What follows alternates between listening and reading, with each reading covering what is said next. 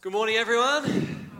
It's great to be here. For those who haven't met me, my name's Mark Sanders. I have the privilege of preaching this morning, but also of being senior pastor of Hills Baptist Church. I'm normally across at Aldgate. It's always a blessing to come across here to Verdun and visit and see you guys and see what God is doing here.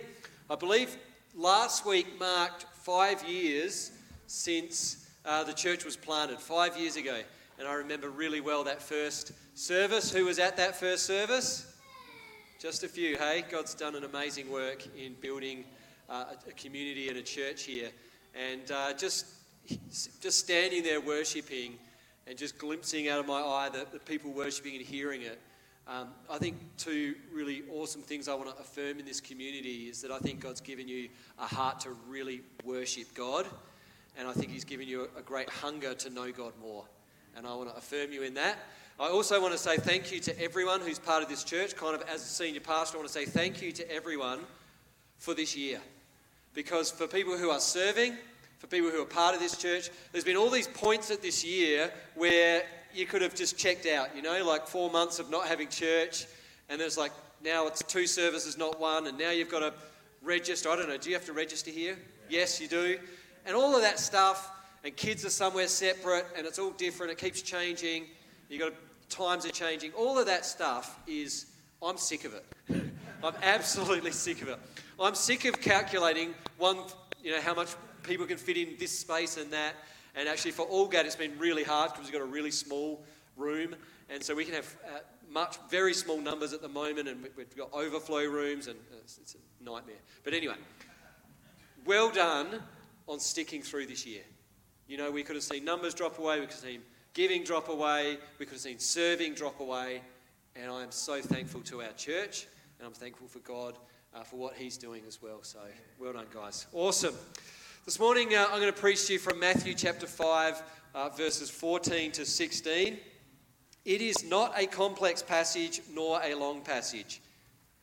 And my wife said to me this week, she said, "What are you preaching on?" I was with all the kids, we're all in the house. And I said, "I'm preaching on let your light shine." And then my wife and my kids all went, "Whoa, let your light shine." I'm pretty much saying what that song says in my sermon. So if you know that song, let your light shine and let Jesus shine through you. That's pretty much my message. But anyway, I'll say more than that. Let's look at Matthew chapter 5, 3 verses. Verse 14 to 16. You are the light of the world. A town or a city built on a hill cannot be hidden. Neither do people light a lamp and put it under a bowl. Instead, they put it on its stand, and it gives light to everyone in the house. In the same way, let your light shine before others, that they may see your good deeds and glorify your Father in heaven. This week, I was coming here to preach, and Dave said, the series is called The Commands of Christ. And he told me the couple that they'd covered already. He said, just choose a command of Christ. Just choose any of his commands. I thought, well, that's fairly wide scope to go with. And so I thought to myself, I'm going to just choose a sermon I've done previously because I'm a little tired. It's the end of the year, and I've had a big run of preaching back at Aldgate. I thought, I don't feel like writing a whole sermon. I'll just find one that's efficient. So I looked up all the sermons that I preached from the Gospels. I've been preaching for quite a few years. I've preached quite a few sermons. So I started looking at them like, yeah, that's maybe, no, I don't think that's the one. I look at another one, no, that's not the one. Think of another one, I'm trying to think, which one should I preach out of these many that I've preached? And I feel like God told me none of them. Like, seriously, I really don't feel like writing a whole fresh sermon. And then I open up to the Bible straight away. We open the Bible, probably the place I should have started, right? I opened the Bible and God took me straight to this passage. I was like, I've got to preach from that passage. I want to share with you that we talked about this being 5 years since, and 1 week since the church was planted. Before the church was planted, we wrestled for some time as to whether to plant a church. And that came with inherent challenges, risks and possibilities that were good and potential risks as well. But in praying about it one day, we had a prayer meeting and I was praying, and God gave me one of the most clear and profound sort of prophetic visions that I've ever been given. And it was a vision where God sort of showed me a picture where I was like above the Adelaide Hills, like in a plane looking down, or kind of Google Earth view.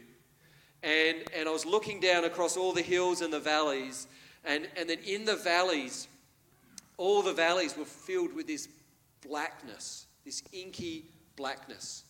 But then I saw on the top of the hills, there was lights. There was these little lights dotted throughout the hills. And the light that was coming from these lights was not kind of like harsh fluoro light. It was the most beautiful light. Like that vision was probably 6 years ago, and I can picture that exact vision today as clear as though it was a moment ago that God gave it to me.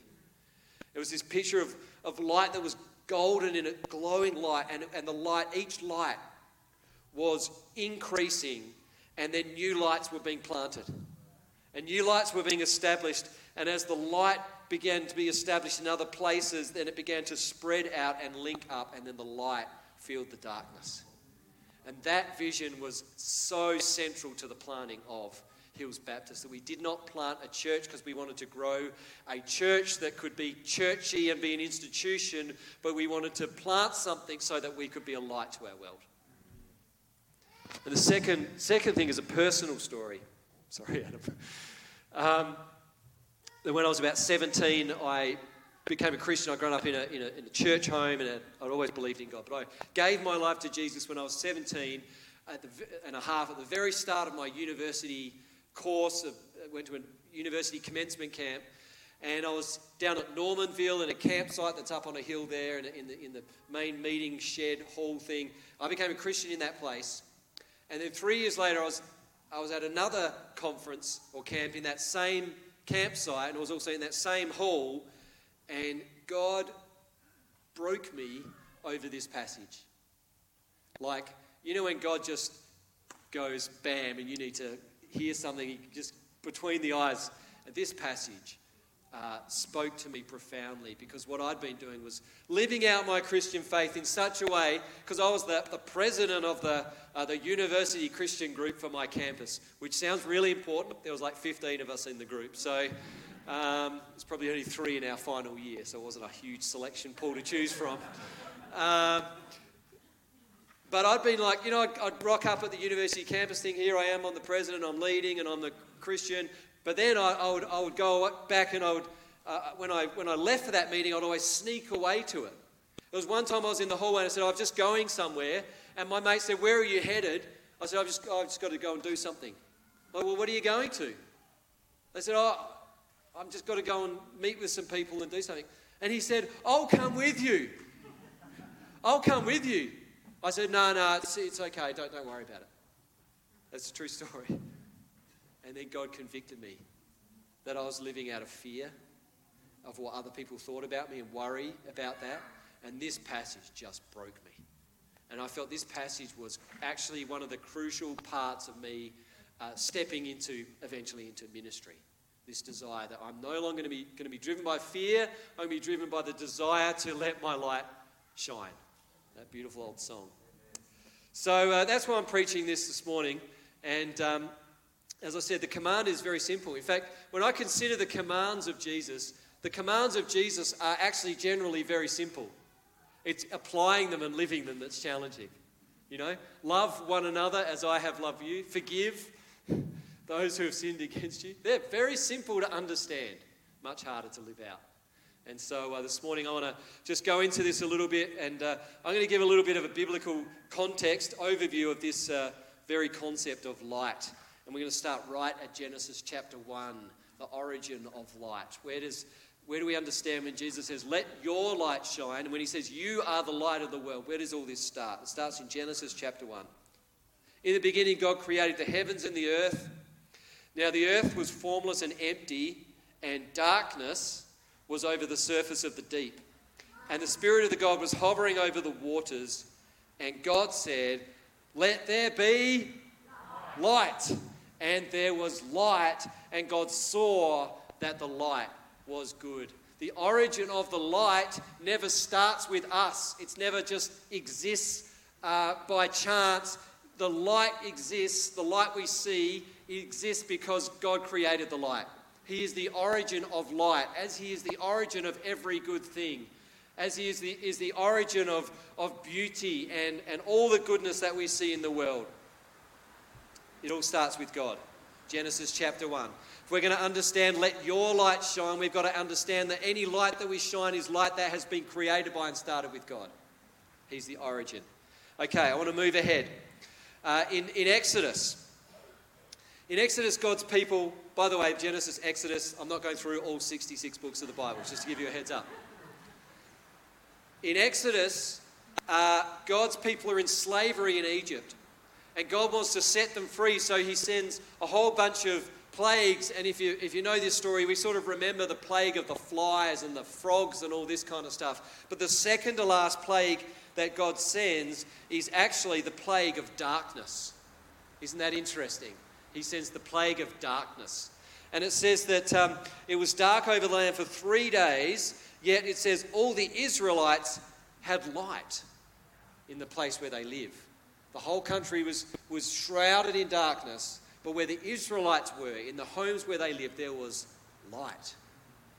And then God leads them out of Egypt in the Exodus, and he leads them out into the across the Red Sea. And it says that just before they cross the sea, it says this. It says, by day the Lord went ahead of them in a pillar of cloud to guide them on their way, and by night in a pillar of fire to give them light.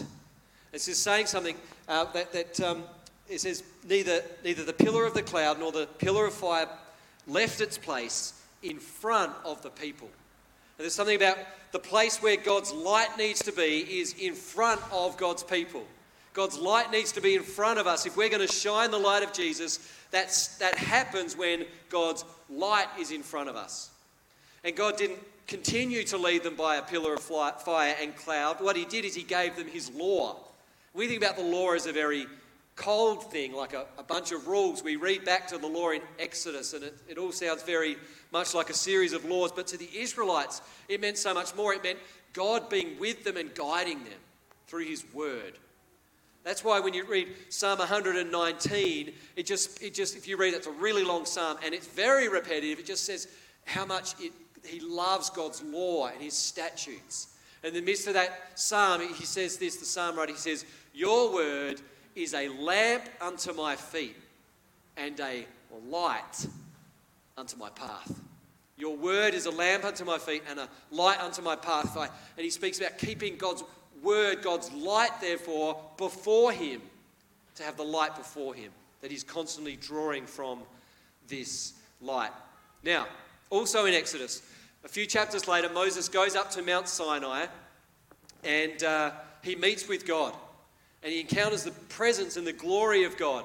And when he comes down the mountain, he doesn't realize this, but everyone is scared of him because his entire face is alight with the glory of God. It is reflecting the glory of God. There's a picture for you about light and what it means for us to shine our light right there from Exodus. That he's been in the presence of God, and now the people actually can visually, physically see the light shining from him. It's so much so that he's got to put on a veil when he's with the people so that he doesn't freak them out so much, because the glory of God is shining out of him. Now, all that said, let's jump ahead to John chapter 1, and here we come to Jesus, and this is really important. In the beginning was the Word, and the Word, being Jesus, was with God, and the Word was God. He was with God in the beginning. Through him all things were made. Without him nothing was made that has been made. In him was life, and that life was the light of all mankind. The light shines in the darkness, and the darkness has not overcome it. There was a man sent from God whose name was John. He came as a witness to testifying concerning that light, so that through him all might believe. He himself was not the light. He came only as a witness to the light. The true light that gives light to everyone was coming into the world. This is kind of when you understand Genesis and you understand Exodus, then this passage about Jesus being the light is profound and important, that the true light that gives light to everyone. Again, where does our light come from? It comes from God. It comes from Jesus. It is a gift given to us. His light put inside of us. The true light given to everyone. And given, of course, to illuminate to us, to show us the nature of God and the love of God comes in Jesus. And Jesus comes into the world, and in John chapter 8, he makes this incredible declaration. I am, one of the I am statements from John. I am the light of the world. Whoever follows me will never walk in darkness, but will have the light of life. All right. There's a whole heap of Bible. Now let's bring it back to this passage, Matthew chapter 5. What do we draw out of all of this? Well, firstly, the obvious application is this, that we have been given light to shine. We have been given a beautiful light to shine. When Jesus walked among the people of Israel, it was just I love the stories because it wasn't that Jesus had to seek people out. Jesus, in the end, actually had to stay out of the towns because the crowds came to him so much. That this light, this beautiful light that shone out of Jesus, drew people to himself. And he actually drew the kind of people who normally felt rejected by the religious leaders. He drew the people who were on the fringes, who were on the margins. He drew the people that were broken. He drew the people who thought, we're not accepted, but then they saw this light in Jesus and they saw there's something about this light. We're just drawn to it because it's a beautiful light, the light that Jesus is shining. Like Zacchaeus, classic Sunday school story, but a great story.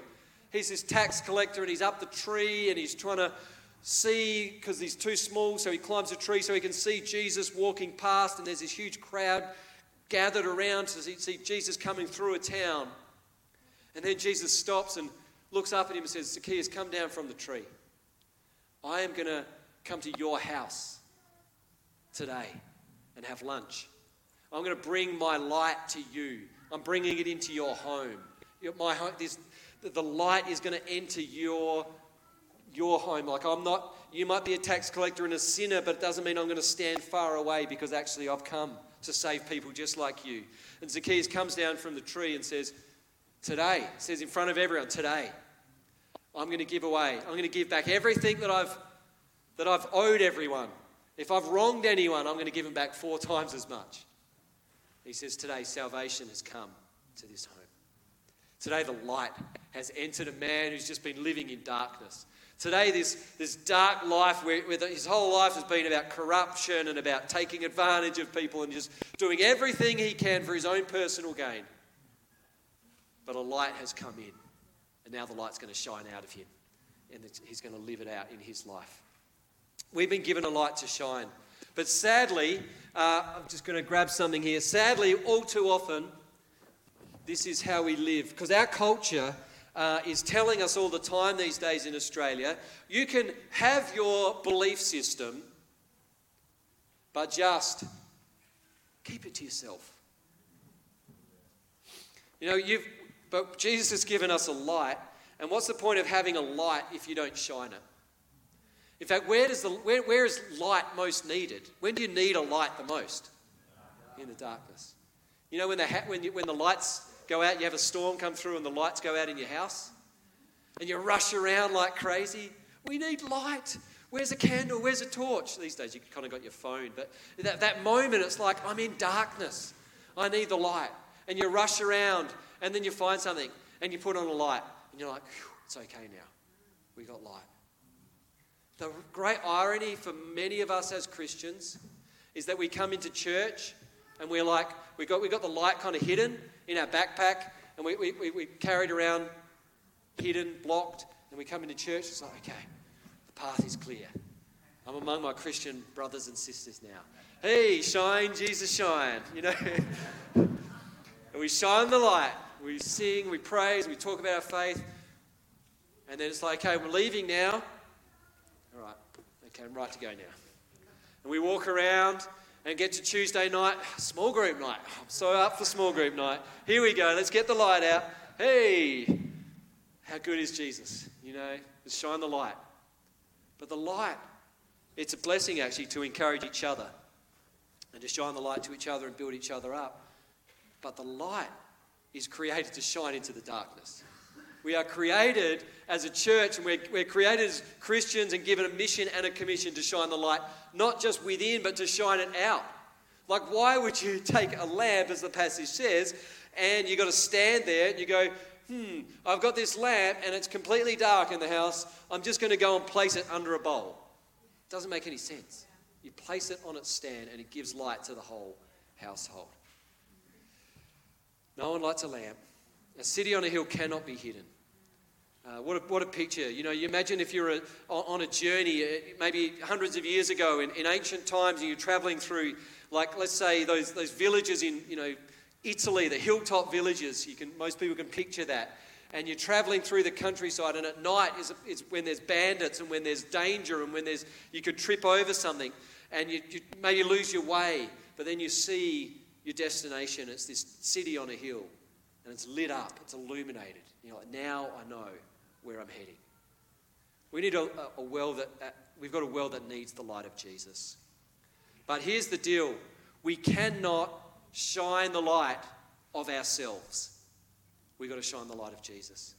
If we just shine the light of ourselves, we'll end up actually, if we're not drawing close to Jesus, we end up just shining ourselves, which we end up being phonies and fakes.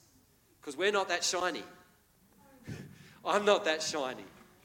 And sometimes churches have this culture, and I pray we're never going to this place, where like everyone's got to come in and pretend how shiny they are. And then the shiniest of all has to be the pastor and his spouse and his kids. They got to be perfectly shiny. And we can't let you into our lives because you might discover we're not actually that shiny. My wife showed me something that was in the paper. It was a joke. It was a job advert for a pastor's spouse. It says this: pastor's spouse must sing, play music, lead youth groups, work in the creche, raise angelic children, entertain church notables, minister to other spouses, have the ability to recite the Bible backwards, teach Sunday school, lead rafting trips, choreograph Christmas and Easter pageants, must be skilled in writing newsletters and bulletins, have very keen listening skills, yet never voice an opinion, must be self-sacrificing, modest in dress, keep the pastor satisfied, peaceful, and keep out of trouble, run a household, creatively feed a family on a limited budget, be willing to share the pastor's time graciously without ever complaining about it. Salary, $0. I don't want to be projecting an image. I'm not perfect. My family life isn't perfect. I'm not the perfect dad. I'm not the perfect husband. My kids aren't perfect. They're actually pretty good, but they're not perfect. So it's not about being a phony, but it's about allowing Jesus to shine out. His goodness, His grace, His life. Having said that, when we come into a room, we do have a choice to make every time we walk into a room. Because some people walk into a room and they're like dark cloud. They're like a storm every time they walk into a room. And others walk into the room and they kind of bring some illumination to the room.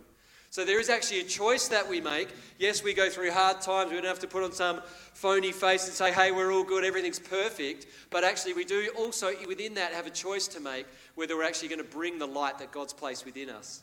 They're actually going to bring words of encouragement and bring words of hope and bring words of life to people and show the actions of Jesus. And when we see brokenness and when we see hurt, when we see the need for healing, when we see the need for encouragement, we're actually people that are willing to go out of our way to do those things, to bring that light. But let me come back to the key thing. We need to be like Moses. Because Moses went up the mountain and spent time with Jesus. Not with Jesus, well, we spent time with God, Father. And we are too. You see in 2 Corinthians 3 verse 18 it says this. It talks about how we, who with unveiled faces all reflect the Lord's glory. See, in the time of Moses, only Moses went up the mountain, was in God's presence. But by the Holy Spirit, by the Word of God, all of us now have the privilege of being in God's presence. And so because of that, all of us can reflect the Lord's glory. And when you get not just one leader reflecting the Lord's glory, but you get a whole church of people reflecting the Lord's glory, then there's an incredible power for us to be the light. Because this week I'm going to encounter a few people, but you're going to encounter some people who need the light of Jesus. And you're going to encounter them in your workplace. And you're going to encounter them in your family situation and in your hobby and in your friendship networks. And all the people that you're going to see, I'm not going to see. And all the people that I'm going to see, most of them you're not going to see. But together, you think about the light of Jesus being shared by all of us and the impact that has from a church this size. If we begin to shine the light of Jesus and not hide it away in a backpack, but actually shine it, there is an incredible power. But it comes from us coming before Jesus, coming before the Father, coming before his light and allowing then his glory to be reflected. In Revelation chapter 22, we started at the very first chapter of the Bible. Let's go to the very end of the Bible, the very last chapter. And I reckon this is just amazing. I love this week when I discovered this, that the very first chapter of the Bible speaks about light. And what do you think the very last chapter is going to speak about? Light. It says this. Then the angel, this is kind of like a glimpse of heaven in this apocalyptic language of Revelation, but I think you'll catch this. Then the angel showed me the river of the water of life, as clear as crystal, flowing from the throne of God and of the Lamb, down the middle of the great street of the city. And on each side of the river stood the tree of life, bearing 12 crops of fruit, yielding its fruit every month. And the leaves of the tree are for the healing of the nations. No longer will there be any curse. The throne of God and of the Lamb will be in the city, and his servants will serve him. They will see his face. They will see his face, and his name will be written on their foreheads. And there will be no night, and they will not need the light of a lamp or the light of the sun, for the Lord God will give them light, and they will reign forever. Man, I was just like, awesome. When I discovered that this week, that the very first chapter is that God creating the light with his very first words. The very last chapter is this declaration that one day we are going to be in eternity, in heaven with God, in the new heavens and the new earth and the eternal city. We can't get our heads around what that will be. We only get a glimpse of it in Revelation. But we will see God face to face, and we won't need the sun or a lamp anymore, because he will be our light. And really, that's the assurance that we have, all of those here this morning and hearing online who have put your trust in Jesus. That is the assurance that you have, that you will be in that place one day and for eternity, face to face with the God who created you and knows you and loves you unconditionally. And so the only question for us is, will we shine the light that others might see our good deeds and then in time come themselves to glorify our Father in heaven and one day stand with us in that place. So may you go and shine the light, be like a city on a hill, be like a lamp placed on its stand, and let your light shine. Let me pray for you. Father, I want to pray a blessing this morning. Particularly, I want to pray for anyone here this morning who maybe has needed to hear that word of conviction that I heard many years ago. Because this morning maybe you're living in such a way that you're only shining your light when you're amongst other Christians, which is kind of counterproductive. When the call of God is to let your light shine so that others may see it. So that this beautiful, beautiful, perfect light of Jesus might shine out of you. And I pray that God would just remove your fear and give you a conviction to say, I'm gonna be stronger in my boldness in encouraged, as I draw near to God and get strengthened. May God give that to you as a gift of grace, courage, boldness, take away your fear, and give you wisdom and discernment about how to shine that light to family members who may not know Jesus, to friends who may not, work colleagues, the people in your circle. Sometimes we don't know where to start or what to say or how to do that.